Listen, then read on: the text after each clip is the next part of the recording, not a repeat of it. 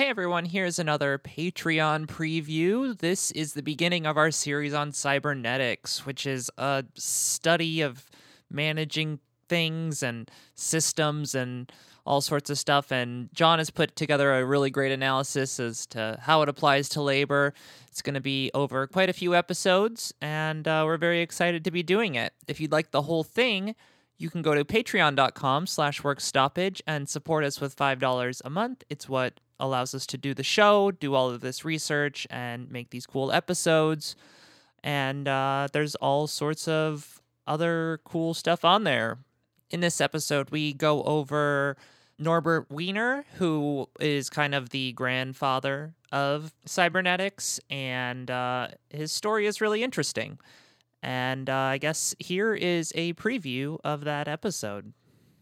He wrote an article called A Scientist Rebels, which was from the January 1947 issue of the Atlantic Monthly, which urged scientists to consider the ethical implications of their work.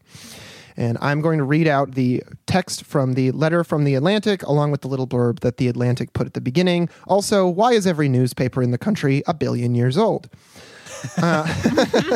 So the Atlantic says, the letter which follows was addressed by one of our ranking mathematicians to a research scientist of a great aircraft corporation who had asked him for the technical account of a certain line of research he had conducted in the war.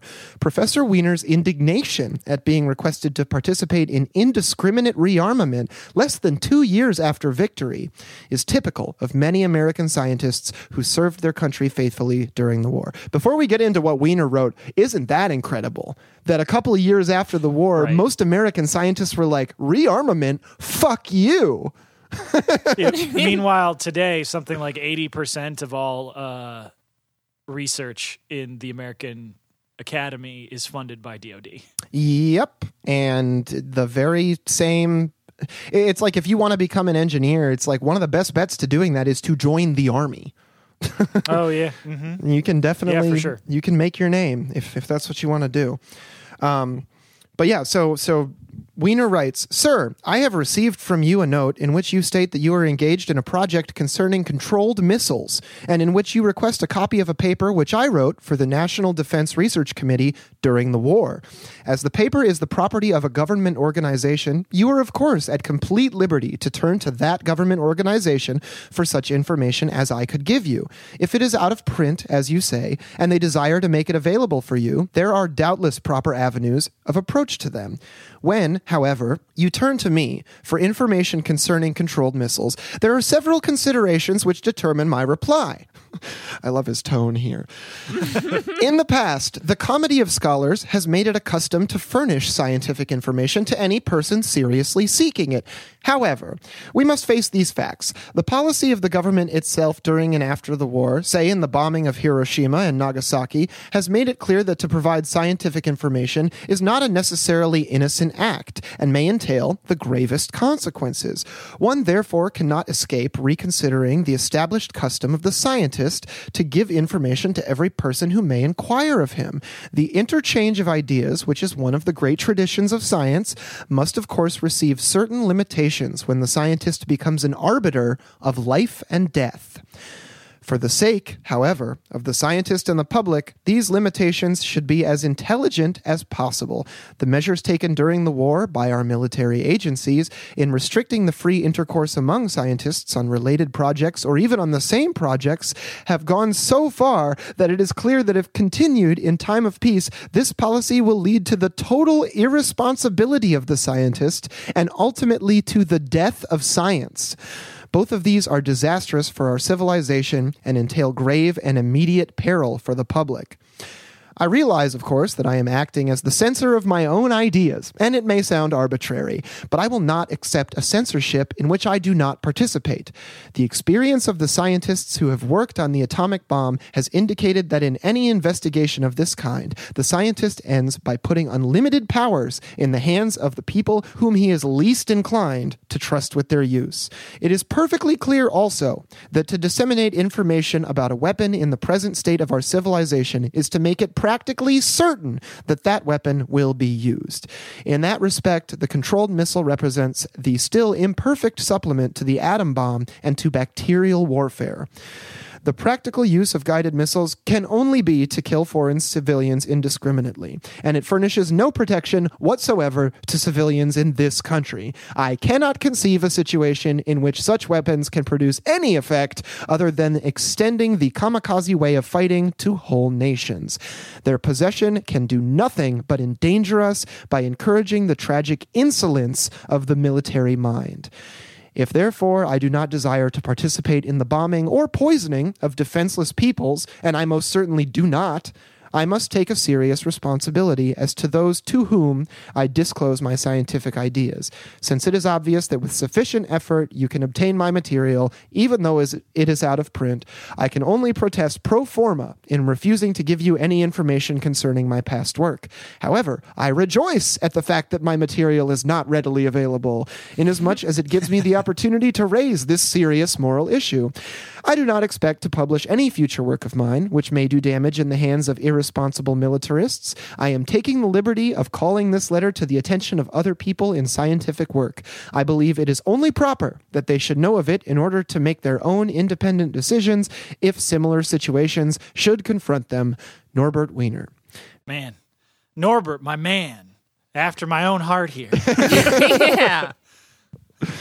Like, oh man, there's so much going on in there. Yeah. I mean, it's really remarkable to me that, like, you see from a very young age, he starts making like decisions about the way that all of his various systems in his life are going to interact with the world. Like, I'm a pacifist. Okay, I'm going to try to join the army. Actually, okay, they wouldn't take me, so I'm going to try and work in these other. Oh, they will take me. Okay, and now and he keeps setting himself up, and he's trying to reorient himself based on all the newest information and say, like, what is the most correct thing to do with what I have available? Yeah, and I think one of the things that like really speaks to his favor in this case is that you can see the deep thought here because he's simultaneously making a very staunch declaration of principles, like a true dedication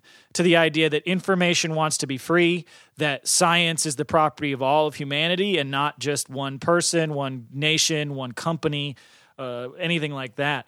But also, at the same time, recognizing that he can't practice that principle in a dogmatic manner because, again, as he points out here so many times, he's like, look, I think we should share information, but as experience has taught him, like, if you treat that dogmatically, you can end up supporting horrific crimes, as with working with the defense industry.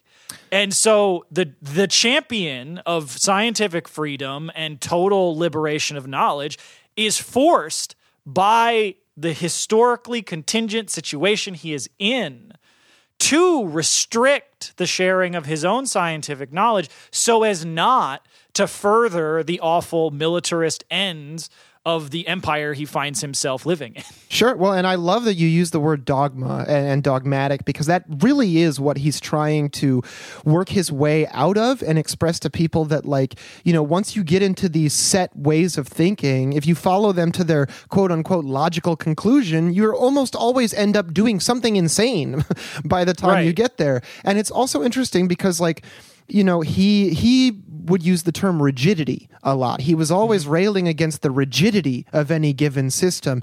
And I think it's interesting that he chose that word because it's very, very neutral, right? Like dogma, that's a little Marxist, that's a little loaded, that's a little theological, that's a little historically informed. But rigidity is something that it's very dry. It's a very technical term. It's a very technical term. And I think that that's how he kind of skated through a lot of his academic and professional commitments in the United States, despite obviously having at least semi-socialist ideological commitments.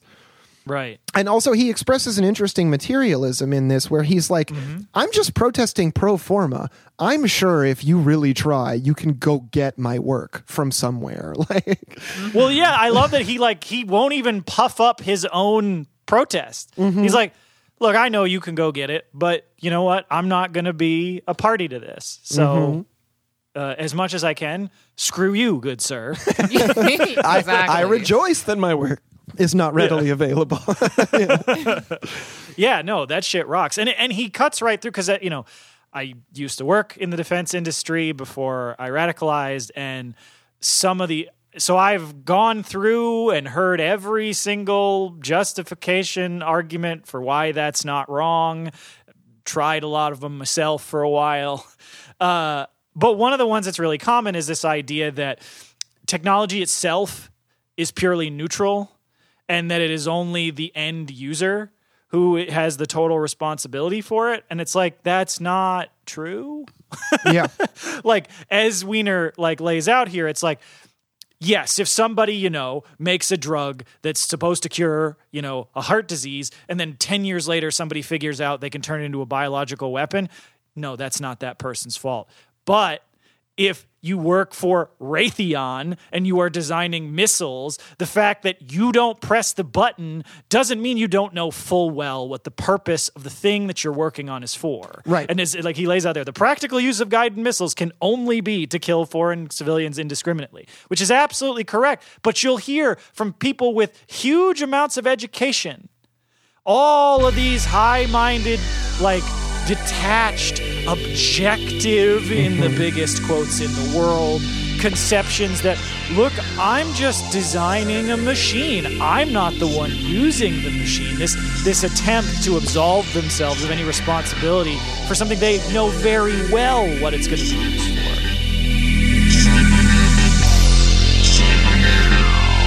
Cybernetics.